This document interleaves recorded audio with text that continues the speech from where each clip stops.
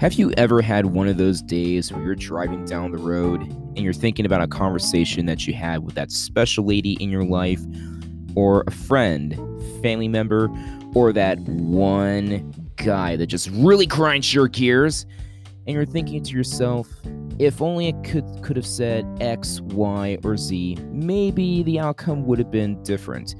That, my friends, is the Afterthought. And welcome to the Afterthought episode, a mini episode, an extension to the previous episode where I share additional thoughts that came to mind after the recording of the previous episode in 10 minutes or less. So, you know the drill, guys. Whether if you're at home or on the go, just sit back and enjoy the show, and hopefully by the end of this mini episode, you'll find something of value that you can apply to your life so that you can not only become the best version of yourself, but live a life that's worth living.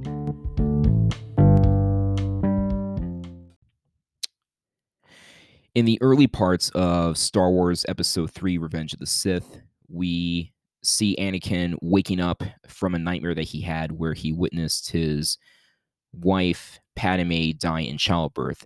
Now, in Episode 2, Attack of the Clones, Anakin had lost his mother to the Tusken Raiders, aka the Sand People, and after when he had buried his mother, Padme tried to comfort him, and the first question that he asked was, why did she have to die? And Padme tried to tell Anakin that, look, this is a part of life. You're not all powerful. To which he replied, well, I should be. And one day I'm going to become the most powerful Jedi that I will even learn how to stop people from dying. And so then fast forward to Revenge of the Sith. We see Anakin's completely obsessed with saving Padme from childbirth, even though that Padme had tried to reassure him that she wasn't going to. And one thing that I've learned about obsession is that when we are obsessed with negative outcomes, we take actions to which that becomes a self-fulfilling prophecy. So in Anakin's case, he was so obsessed with not losing his wife in childbirth that he got much more closer to Chancellor Palpatine, aka Darth Sidious, and then Palpatine used Anakin's nightmare, which we found out that he actually created, using that as like a way to get Anakin to turn to the dark side and become his apprentice. And when Anakin, promising Anakin that if he becomes his apprentice, then he will teach him the secrets of transcending death and putting death in its place so that he can save Padme. And so Anakin pledged his loyalty to Palpatine, and we see Anakin committing a lot of heinous crimes. Mostly, the most heinous one was killing children in the Jedi Temple. But he thought that even though that he was doing all these terrible things, it was for a good cause. The ends justify the means, and the ends of that was he was going to save his wife from death. Well, Padme found out that what Obi-Wan said was true, that Anakin had fallen to the dark side. And after when Padme gave birth to their twin children, Luke and Leia, she died of a broken heart. And after when Anakin learned that Padme had died, he thought that his children had also died too. And so with the knowledge of the loss of his wife and possibly even his children, and having to spend the rest of his life in a walking oxygen tank. He, from the novels and the comic books gearing up to the original trilogy, he suffered. And when we so basically our obsessions, whether if it was an obsession over a past traumatic experience, and for me personally, um, I was so obsessed with the woman that I was with because I was like, madly in love with her. We've known each other for a long time, and I didn't want to lose her. And so, like, and because I didn't want to lose her, I was taking all the wrong actions, and I said some things that finally brought the relationship to an end. And that was traumatic for me. And I spent like spent a long time dwelling on the past, dwelling on, what I could have done better. And then I was still, like, in the back of my mind, obsessed with my ex, and which, because I was attached to that, that caused me to not enjoy the present moment. It caused me to not notice that there were other women out there that actually were taking a genuine interest in me. It was causing me to not enjoy things that I naturally love to do. And for a time, like, it even caused me to not enjoy the time that I had with my son.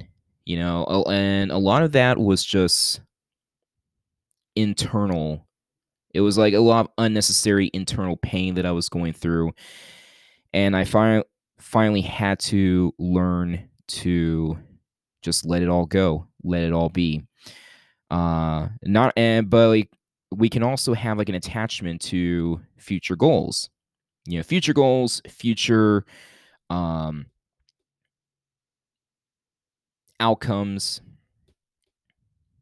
Another example, when I was aspiring to be like this big online fitness trainer, that was really coming from a state of pain. Like, I felt that my career, like, well, not my career, my job wasn't good enough. The money that I was making wasn't good enough, and so I felt that, and, like, looking at everybody on social media and how they were living the quote unquote high life, going to, like, all these exotic places, and having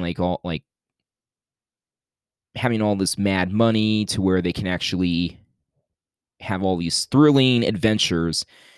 That was something that I wanted, and I felt that online fitness training was the key to happiness, when really what it was doing, it was causing me to be very frustrated. It causing me to pull my hair out. Not, like, metaphorically speaking, not literally. And I was just constantly putting myself through this, like, loophole from hell. And it wasn't until I finally had to really sit down and take a look at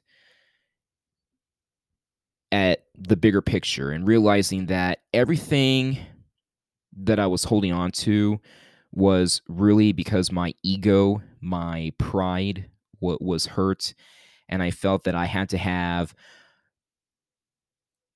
all these things to make me feel worthy, whole, loved, complete, and valued. And and I finally came to the point where it's like, what, chasing all those things, it's meaningless. It's like, those things are nice to have. Don't get me wrong, but those things are not going to give you ultimate joy and pleasure. And so that is the danger of obsession, the danger of attachment, and really the reason why we have uh, these obsessions and we form these attachments, it just really comes down to pain. The past is history, guys. I wish that time travel was possible so I can go back in time and fix the mistakes that I have made. But I can't change the past. I can only learn the lessons. It's kind of like, what the Dalai Lama said: when you lose, don't lose the lesson. And as far as the future goes, you don't know what's going to happen. Like Jesus even said on the Sermon on the Mount, do not worry about tomorrow, for tomorrow has enough to worry about itself. Don't worry about where you're going to eat. Don't worry about what you're going to do, what you're going to wear, where you're going to go, because you don't know what's going to happen. The future is a mystery. The future. One thing that I've learned is that time is fluid. It's like water. It's always like how a current shifts and changes. Well, that's time. Time, it's fluid, it's water, it's always shifting and changing, going in all different kinds of directions. Like that's why like a lot of quantum physicists believe that there are alternate realities, parallel universes where there's like infinite versions of us, and one action can cause us to go into one of those kind of realities, if you will. The present is all we have.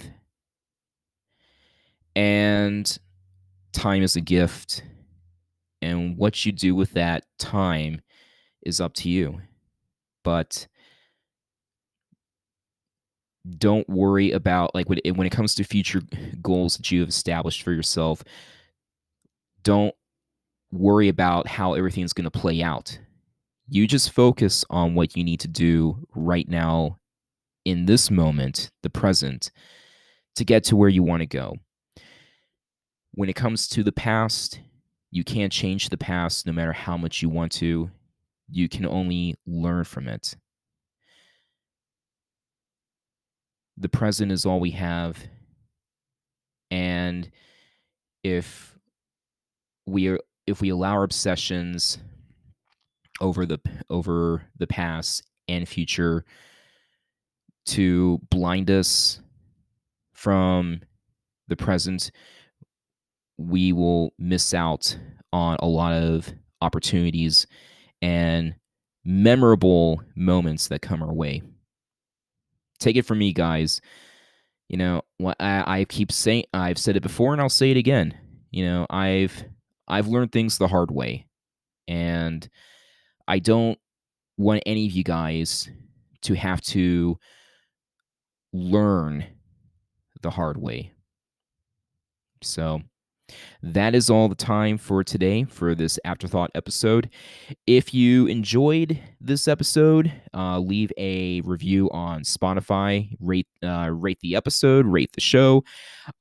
Be sure to check out Mondays for the main episode, followed by Tuesday's Afterthought.